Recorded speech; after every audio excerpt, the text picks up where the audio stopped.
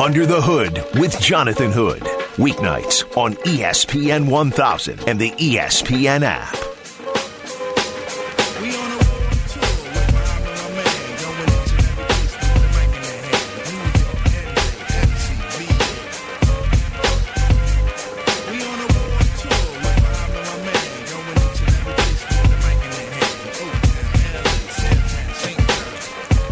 What's up and welcome in. You're listening to Under the Hood with Jonathan Hood on ESPN 1000, the ESPN app. We'll open phone lines for you. 312-332-ESPN, 332-3776 is our phone number. Hit me up on Instagram, IGJHood, on Snapchat, SnapJHood, as I broadcast live from our first Midwest Bank Studios. We will hear from Nick Friedell, who covers the NBA for ESPN.com. We'll get his thoughts about what is going on with the NBA. Of course, we are just an hour away from our coverage of the Golden State Warriors as they take on the Houston Rockets. Game 2, our coverage starts in an hour from now right here on ESPN 1000. We'll hear from Nick Friedell, who covers the NBA for ESPN.com in just a second. Also, we'll talk about the life of John Singleton. We'll have Tales from the Hood. We'll hear from Kelley Carter, who wrote a really terrific article on theundefeated.com about the life of John Singleton. I'm sure that you've seen some of his work, and if you have not, you really should check it out. Boys in the Hood started with him, and he was just terrific in that movie as someone who was a writer-producer. Doing Snowfall Now, right before he passed away, was producing and writing that show on FX as well. So we will get a chance to hear from Kelley Carter about John Singleton coming up in our next half hour here on ESPN 1000. I saw Kevin Fishbane's piece on the piece, theathletic.com, Bears post-draft depth chart, how the rookie class adds to the upcoming roster battles. With Mitch Trubisky as the quarterback, David Montgomery, a part of this mix, Riley Ridley, the wide receiver. So here's how he looks at it. Trubisky, David Montgomery, gadget running back wide receiver Tariq Cohen, Cordell Patterson, also ex-receiver Allen Robinson with Javon Wims, Z receiver Taylor Gabriel, Riley Ridley, Marvin Hall, Zebra receiver is Anthony Miller, and U tight end is Trey Burton. The Y tight end is Adam Shaheen. He goes through the offensive line as well and talked about some of the gadget pieces, that Cohen and Patterson provide for this Bears team. I saw my social media over the weekend. I saw you guys asking me about Riley Ridley. That's a real player. And I'm definitely high on him. Riley Ridley is going to be a difference maker, I think, for this Bears team. Is it because I'm a Georgia fan? Well, I'm a Georgia fan, and I saw every snap of Riley Ridley, so I will tell you that, yeah, he's someone that can be utilized and can be a good player for the Chicago Bears. Again, we're talking about a rookie here, but I really believe that he can be someone. If you listen to my show over the years, when Javon Wims came to the Bears, I didn't say as much. There's a reason, because Javon Wims, even though he's on this team, he's no Riley Ridley. Let's put it this way. Like, Ridley is a guy that can really be a difference maker with Gabriel in that Z receiver, as listed here by our guy, Kevin Fishbane from theathletic.com. So, yeah, I think he's a good player. Ultimately, the draft came down to Khalil Mack coming to the Bears. That's the draft pick. All the other stuff is just garnish, along with the steak that is Khalil Mack. So, I like, one thing I'll say about Montgomery. The one thing I'll say about Montgomery is, yes, you can have Montgomery on this team as a running back, but the combination of Montgomery, Mike Davis, Tariq Cohen, they better be able to be as more productive than Jordan Howard was. You could say, oh, that's easy. It's not that easy.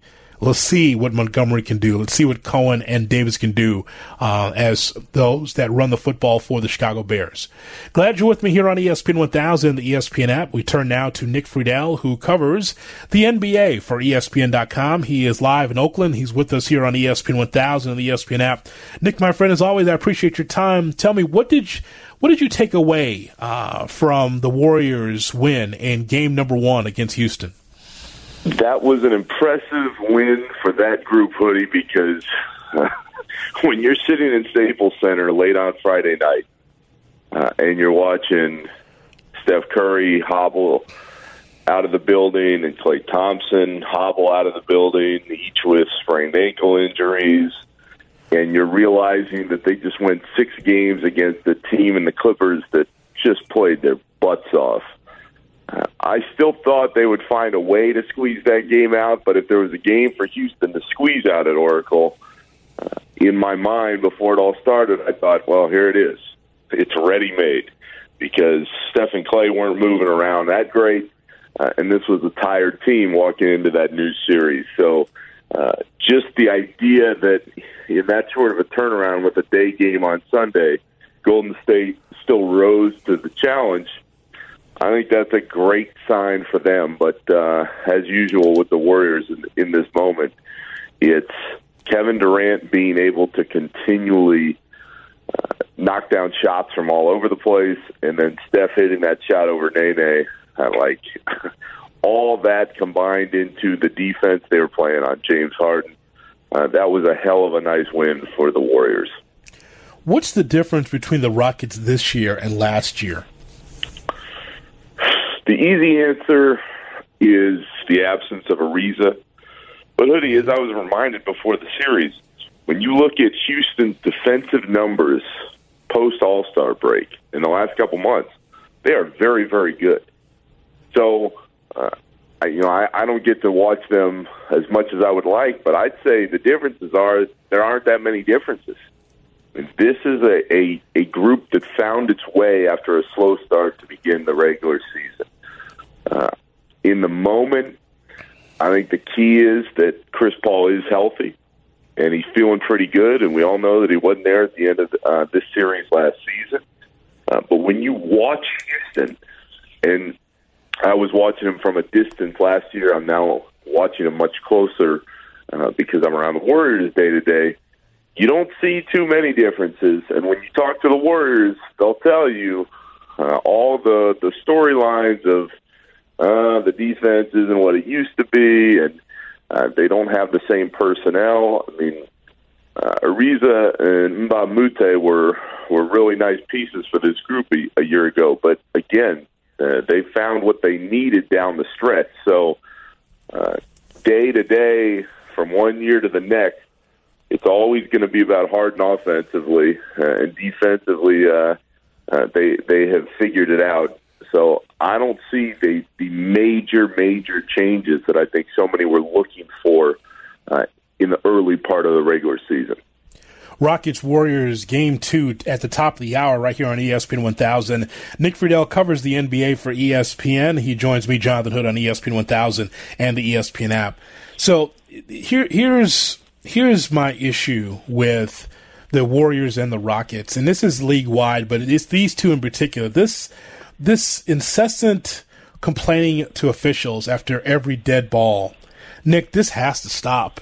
It just has to stop. And from the Warriors standpoint, before you were covering it, you saw it really all starts with Steve Kerr, because Kerr was like this as a player. Every dead ball, anytime he was called for a foul, he's like, there's no way that was on me. Of course it was on you. So Kerr was like that as a player, and you see this as a head coach.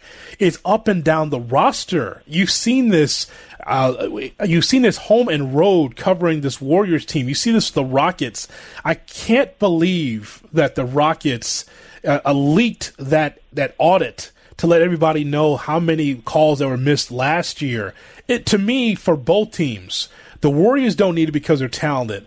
The Rockets don't need it because they're talented, but it's almost like from the Rockets standpoint, it's an excuse. If we don't win, the officials are against us.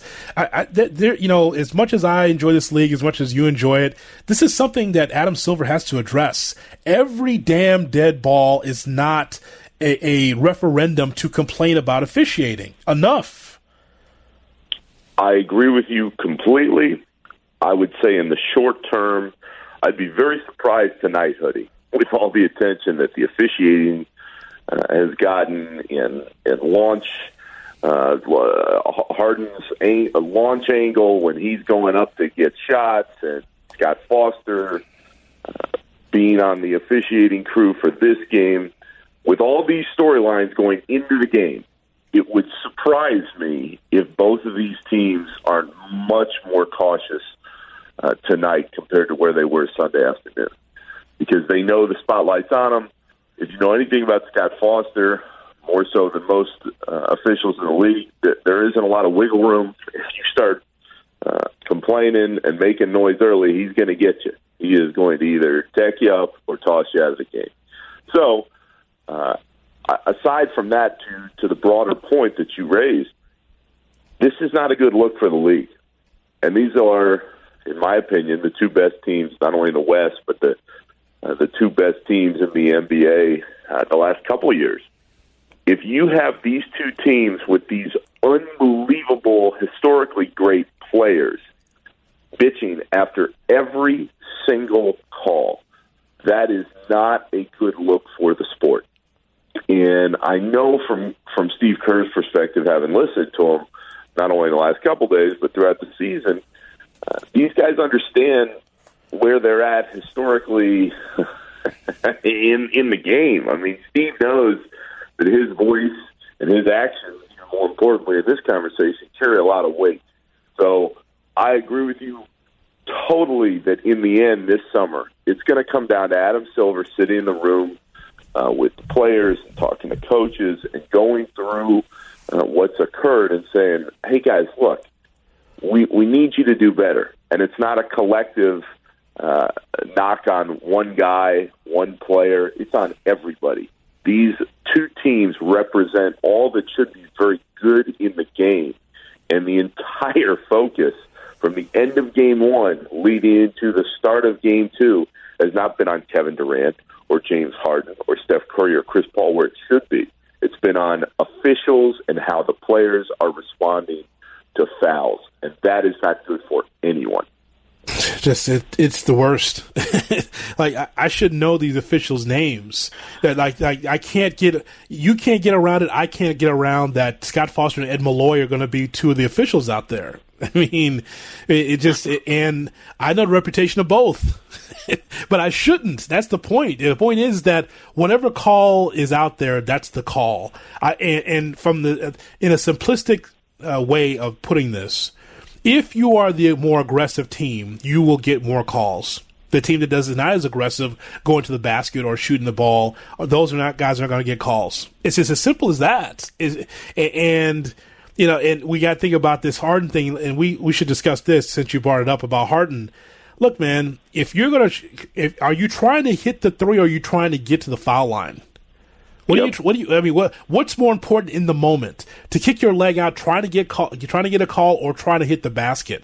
What is the end game? The end game is that you want the officials to bail you out. Isn't it really about your production more so than the officials' whistle? This is the problem. This is not a league problem. It's a problem with some of the upper echelon teams in the West that you've been covering, and that's so. What do you think? For Harden, what do you think is more important? That's the question I ask you. What's more important to him? I think what's most important to James seems to be racking up as many points as he can, and so the answer to that question, Hoodie, is to try and get the whistle. And the research has been done. I know we had it on SportsCenter. I've seen it in a couple places. James is so far above and beyond where everybody else is as far as getting fouled on a three-point shot. He has done it 95 times, I believe, this season. Mm-hmm. And when you watch the replays, when you break down when nobody's around him, he's just got to follow through. He's jumping and has to follow through like everybody else. And then when there's anybody near him, he's hopping all over the place and he's kicking out his leg. And you and I have had this conversation throughout the season. James Harden is an incredible offensive player. Unbelievable. If I had an MVP vote, my vote would have gone to James Harden because of what he's done this season for this team, especially when they didn't have Chris Paul and they were trying to find their way. Having said that, having now watched him again closer than I have in years past because I'm around the Rockets in the West a lot more, I find his game, watching it live, just annoying. Like, he is awesome, but every third or fourth play, he's flopping down on the ground. And, Hoodie, that's not to say that sometimes he does get fouled. I mean, sometimes there is a closeout, and guys do get too close. But I would say more often than not over the course of the game, when he's flopping, it's not a foul. And that's what he has that's what he's created throughout the NBA. Because you're watching Game 2 of that Raptors-Sixers series last night, and there's Jimmy. He's flopping down on the ground doing the exact same thing. I mean, James, Jimmy, all these guys, they are very smart players. And it was interesting listening to Kevin Durant this morning. He's saying these guys aren't breaking the rules. They're not cheating the game. They're just evolving with how the game has changed over the last few seasons. And that is the truth. They are doing everything they can to get as many points as they can to help their team. So it is up to the league, and this goes back straight to Silver, in my opinion, to say, hey, guys, you can't do this. And to officials to not feel compelled to call a foul when some guy falls over on the ground. So it's a very difficult job. Kerr noted yesterday in his commentary, Hoodie, that he doesn't think that officials' relationships with players are that much different than it was when Michael and Scotty and the Bulls were winning all those titles. But there is so much more of a focus on everything because technology is better, and in 3 seconds you can see any replay over and over and over again. I mean, there are a lot of layers to this conversation, but specific to Harden, I don't enjoy watching him live because of all the reasons we've outlined here. Nick Friedell with Jonathan Hood on ESPN 1000 and the ESPN app. Are you going to do your Periscope ESPN.com thing today with Scales and those guys? No. I think that's only for the weekend games. Oh, just weekend games. Okay. You're talking about hoop streams on Twitter. Yes. Yes. Only for the big time weekend games, probably in the finals too. Oh, okay. Okay. Make sure that if Harden's around or if Golden State's around, you got to make sure you drop my name and tell them that you gave, because the line I gave you was, "What's more important, the whistles or the shots?" So make sure that make sure that you use that. I feel like we're writing columns for ESPNChicago.com again, live and in the moment. Exactly right. You should. I still want reparations for that too. By the way, I want the beers are on the way in about December. Don't worry. I want reparations for all the columns I wrote for you. The 2,000 words I gave you from 20-minute conversations with you about basketball. At 11:50 on a Tuesday in the United Center family room. That was a good point. You know what? I'm going to put that in the column. One last thing, I want to get your thoughts about tomorrow's game with Portland and Denver, that particular series. In some ways, Nick, I'll say this, I think Portland can win, but here's the point. This is going to be a more difficult series for Lillard and McCollum because of the defensive presence of Denver. If you're shutting down Lillard and or McCollum, and you make others guys beat you, that's going to be difficult for Portland, only because I think Denver's defense really does a really good job of trying to get the ball out of, in particular, Lillard's hands. We saw that in Game 1. How do you see the series? Yeah, they're going to make somebody else beat them, Hoodie, and it's what Oklahoma City couldn't do. They were trying to stop Dame. It wasn't working, and he just kept hitting shots all over the place. And he played like a man possessed in that series. He was awesome. And it's just one game. But as I watched last night, those are two very evenly matched teams. And in that case, the defense, or whoever plays defense and is able to steal a game on the road, that's the team that usually pulls out a series like that. So I picked Portland. I would stick with that because I think Damian Lillard is the best player in that series. But we know how talented Jokic is, and we know how talented Jamal Murray can be over time. So I think that is a series destined to go a long ways. And if Denver can maintain that defensive presence, they're going to be in good shape. As I watched the last few weeks, though, if Jokic gets in shape over the summer, if he loses that gut, oh my gosh. Mm-hmm. I mean, he is going to be unbelievable. I don't think the casual NBA fan, even at this point in the postseason, they understand how talented that kid is. If he can lose some weight, get in better shape, and stay on the floor for longer stretches, oh my gosh. I mean, Denver is going to be in really good shape for a really long time. Having said all of that, we're still not sure who's coming out of this Golden State-Houston series. I think the Warriors, if they win this game tonight, I think it is very clear that they're going to close this thing out sooner than people think, and they're going to just crush Denver or Portland this year. But moving forward, we don't know what's going to go on with Kevin this summer, Kevin Durant. We don't know what the makeup of the rest of the top tier of those West teams will be. Denver, if they get Michael Porter Jr. healthy and they add another piece, wow, that team is going to be in good shape, especially because nobody wants to go to Denver and play, ever. I mean, that's a different experience playing up there. I like their future a lot. I just don't like their future going potentially past this round this year. Yeah, and don't forget Denver's airport is haunted. So that's also a thing. And it's way the hell out there. Yeah, yes. Got about a minute left. I just want to point out the story from Adrian Wojnarowski earlier today, reporting that Greg Popovich more than likely is going to formally commit to return to the San Antonio Spurs for a 3-year deal. And just from that headline that I saw, I said, well, it makes sense. Wife passed away. Loves being around the game. He's the highest paid coach in the NBA. Why not come back? That should not be a shock to anybody. I saw that Jackie McMullen was surprised, and I'm just like, why? I mean, if you love what you do, keep working. And he enjoys doing it, even though he still is bitching about the 3-point shots and how the league's going, but he still enjoys coaching, so why not come back? Yeah, and it's a huge reason why he took that Team USA job as well, Hoodie. Yeah, I don't know if he's going to finish out all 3 years of that deal. And Woj had it in the story. It's kind of a year-by-year thing at this point for the Spurs. But I couldn't agree with you more. When you suffer the kind of loss that Pop suffered in the last couple of years, of course you'd want to go back if you're not tired and you're feeling pretty good physically. I mean, guys who have been in the game this long, there's a reason why they have stayed and they've had success. It's because it's their passion. It's something that they love.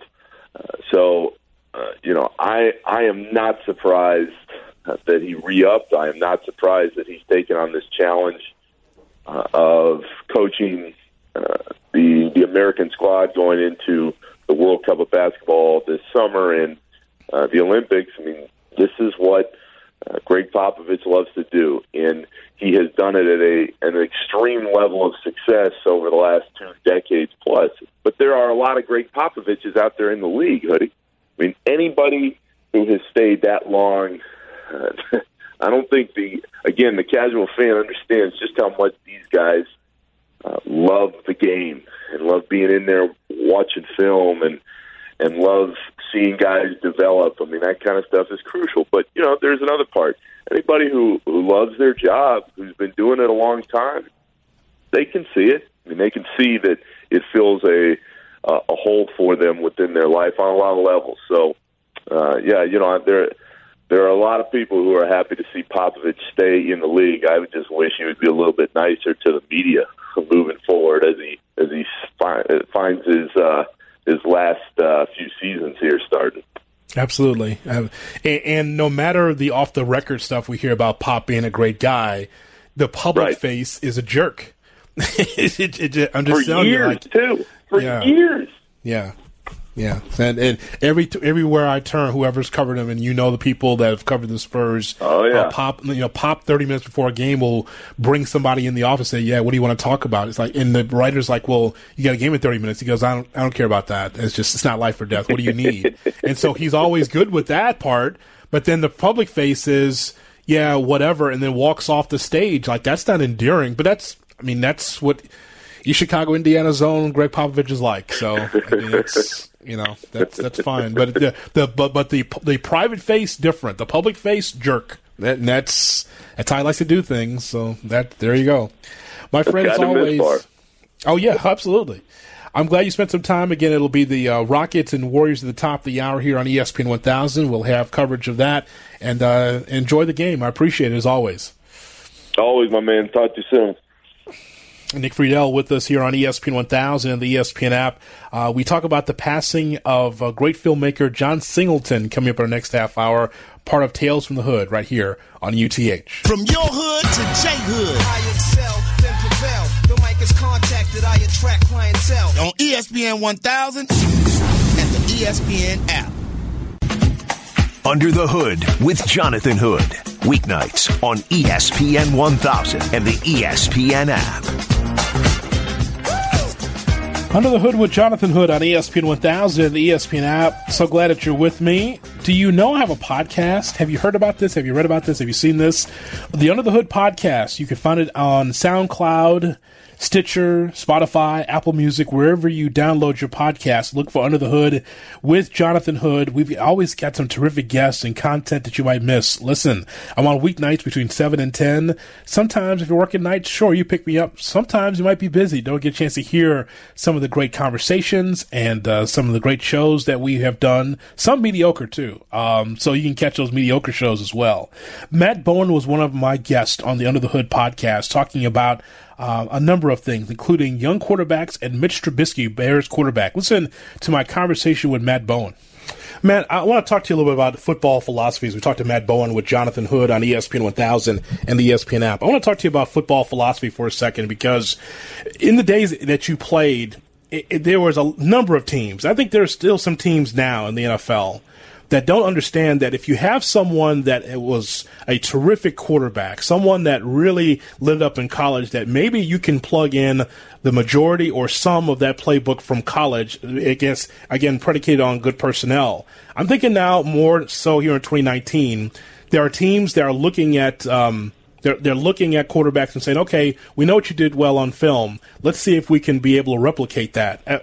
Can you remember the line where that started, where you started seeing more teams understanding, like, this is the positives, let's accentuate the positives and hide the negatives to try to help this kid be able to help us offensively?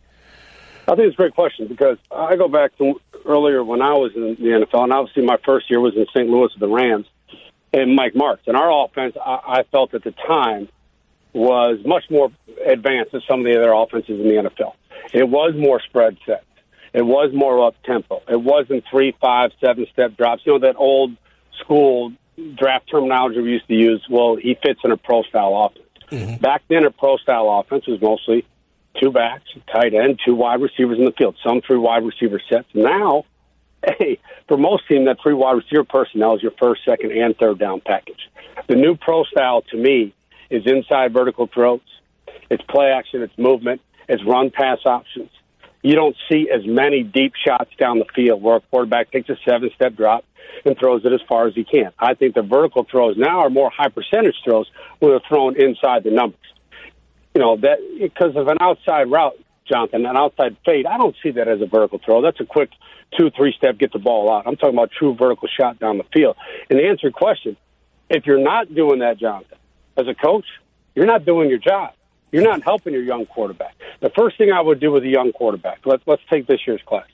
Let's say I drafted Kyler Murray. The first thing I would say is, what were your favorite routes from Oklahoma?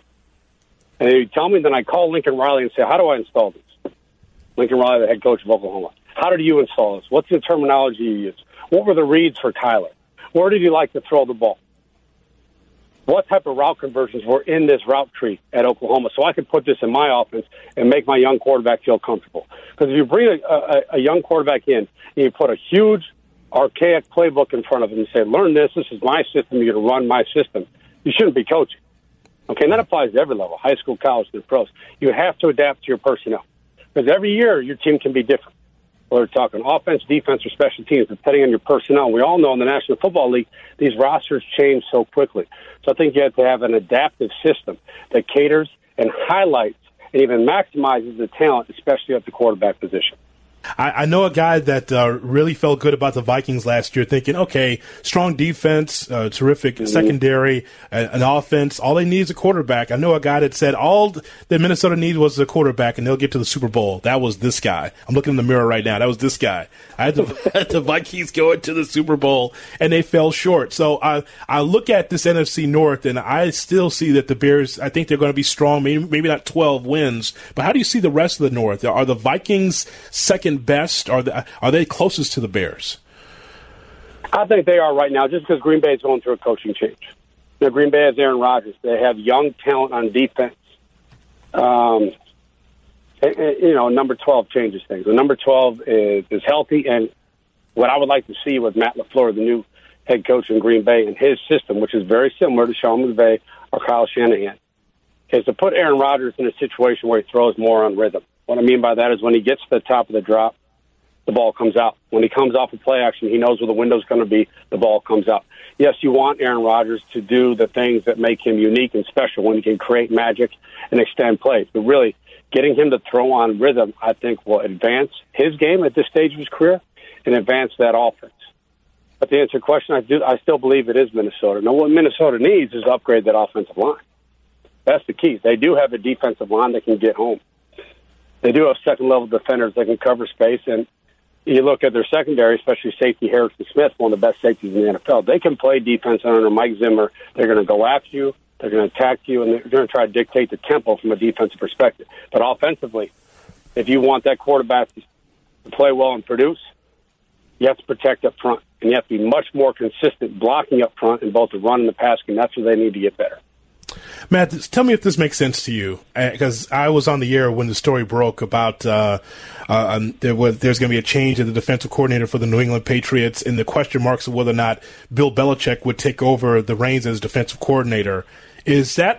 How likely is that in 2019 for someone with the mind of Bill Belichick to be able to work with the defense and still be the head coach? That's a great question, because I think everyone knows that Coach Belichick is already very heavily involved in defense, especially in-game adjustments. But to be fully invested in that side of the ball, I think it'd be hard as a head coach. Now, I went through it as a player when my first year in Washington, Steve Spurrier was our head coach. He also called the plays. Okay, and I think that when it happens as a head coach, it's hard to be a coordinator on one side of the ball and also manage the entire team, especially during the off-season, especially during off-season install, playbook install, what you do leading up into practice week. Because I believe the best head coaches have their hands in everything. They have their hands in offense, defense, special teams, personnel moves, who they're going to bring back depending on contract situation. I think you need to be the most important man in the building. And Bill Belichick has always been that in New England. So I'm very interested to see if they do hire a defensive coordinator, because obviously there's still a lot of time left until September. Do they hire a defensive coordinator or promote someone within the staff to do that? Because I have no question that Bill Belichick can do that, that he can run a defense and be excellent at that. Mm-hmm. I think what makes him great is he manages that entire football team. Jonathan Hood on ESPN 1000 and the ESPN app. What do you got there? This is your car. My car? I said a 10-second car, not a 10-minute car. Pop the hood. Pop the hood? Pop the hood. Tales from the Hood with Jonathan Hood on ESPN 1000 and the ESPN app. Here we go. Tales from the Hood right here on ESPN 1000, the ESPN app. Jonathan Hood with you.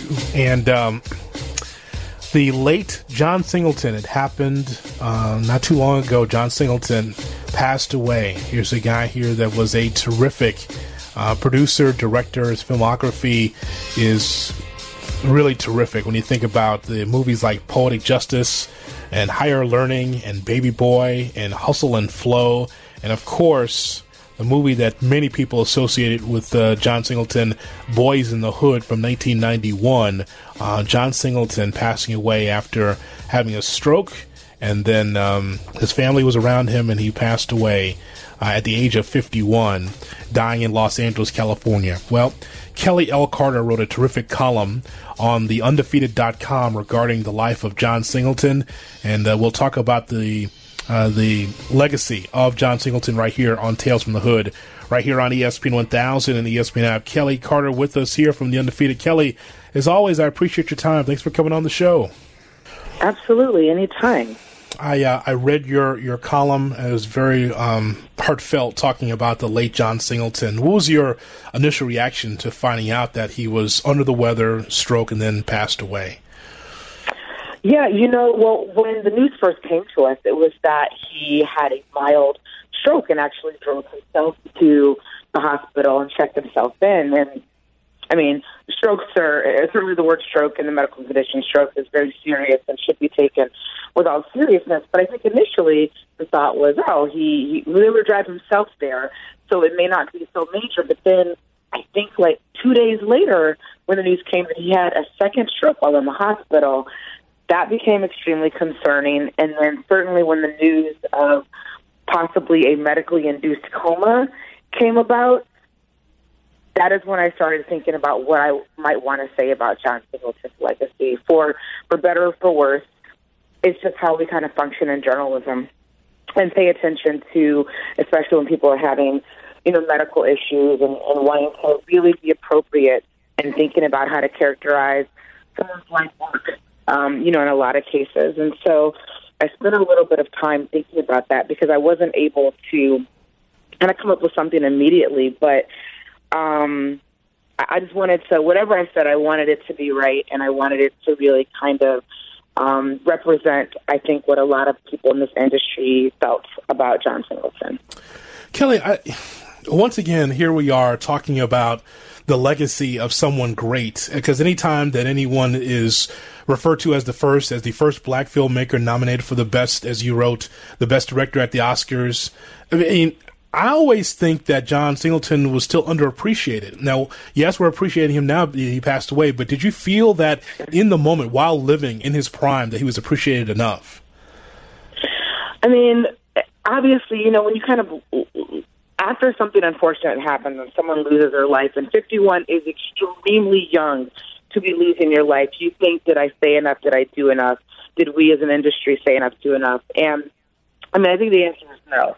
I think that with John specifically, I think Hollywood failed him in that he wasn't given the kind of tokens of recognition that are important, I think, to a larger body. They're not always important to the artists themselves.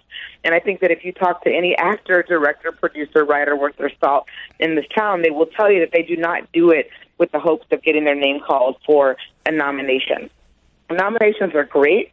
Nominations are validating in a lot of ways, but in bigger ways, I think John Singleton got the respect and admiration and appreciation that he rightly deserved while he was here living. And I think the biggest way we can kind of look at that and talk about that is to pay attention to all of the careers that he launched. And we obviously can kind of talk about Boys in the Hood, which, with the exception of Lawrence Fishburne, was a first film for all the other majors in that. It was Regina King's first film, Angela Bassett's first film, Cuba Gooding Jr., Morris Chestnut, Nia Long. A lot of these actors, and Ice Cube, a lot of these actors are marquee names in Hollywood.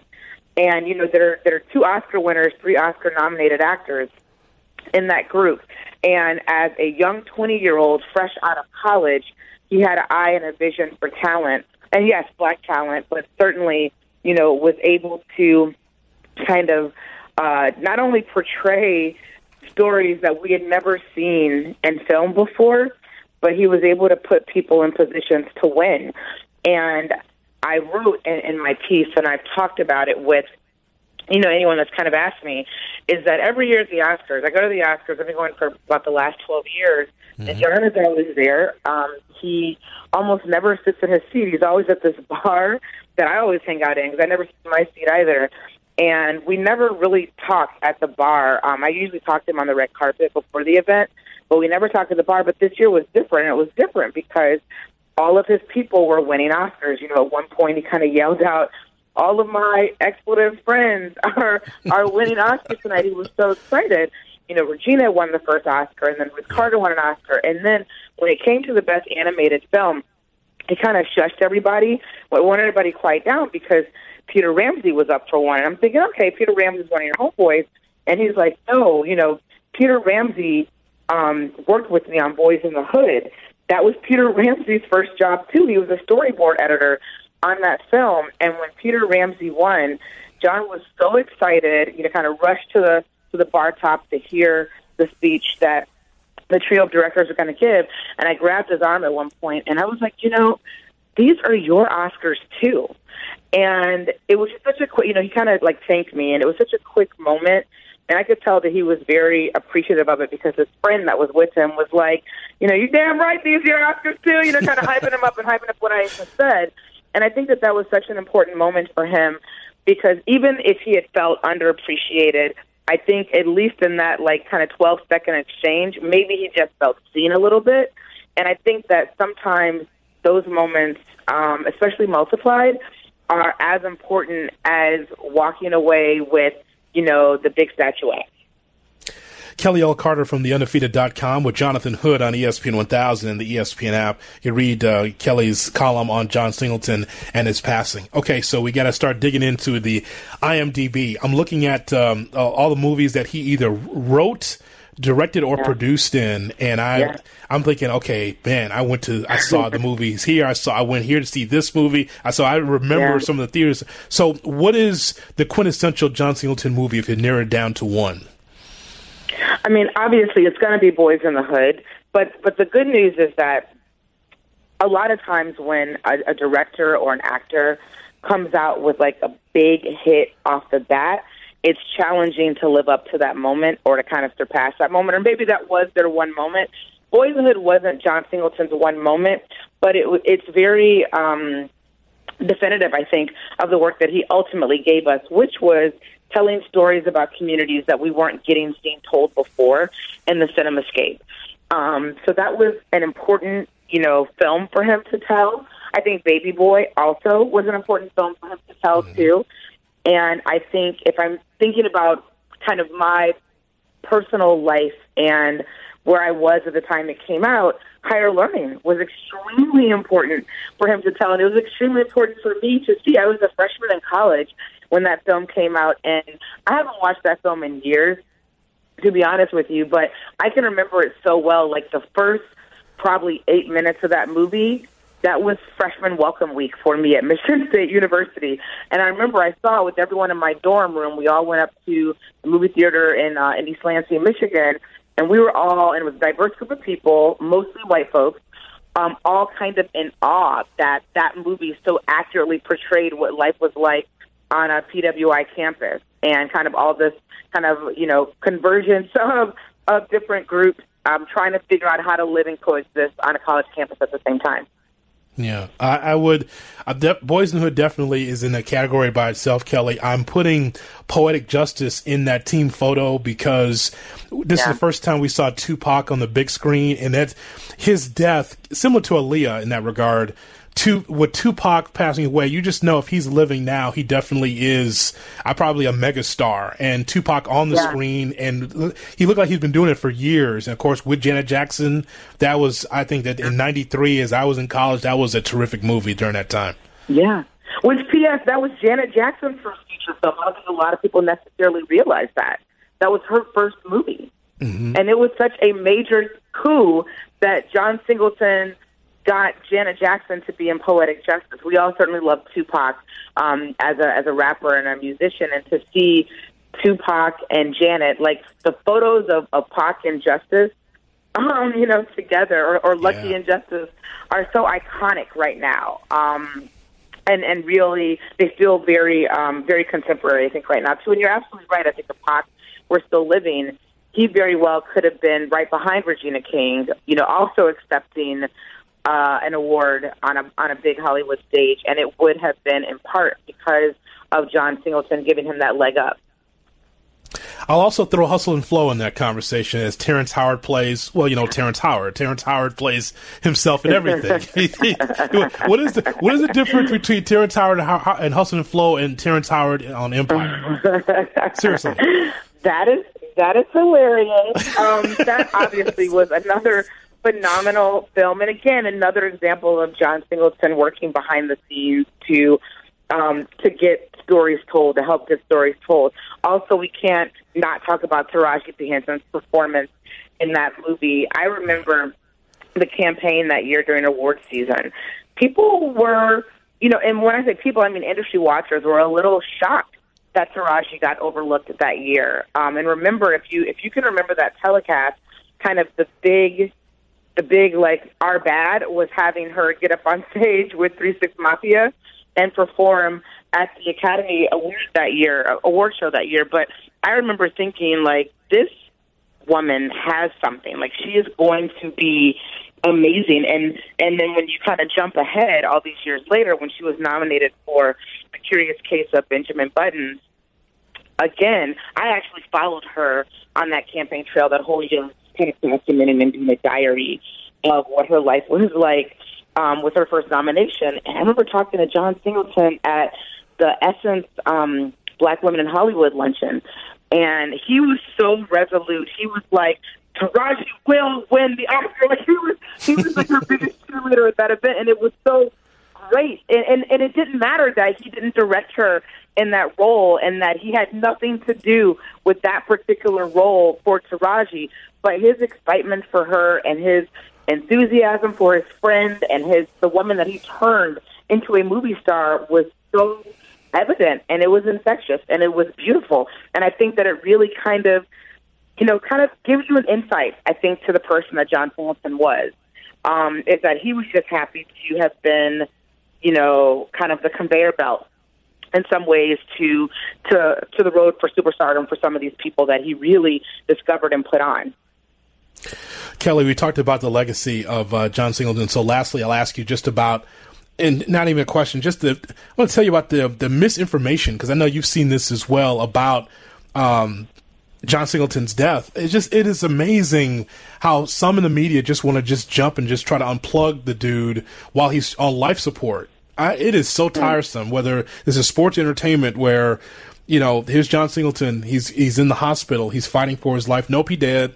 No, well, do you have that confirmed? No, but this is like magazines, blogs, newspapers already saying that the man's dead when clearly his family's around him hoping that he can come around for this. I'm gonna get so tired of trying to be first when they're so wrong first. I agree with you on that. I also think that it's really disrespectful because, I know a lot of times when we talk about celebrities or people with visibility, we tend to dehumanize them in doing that, and that's the absolute wrong thing to do.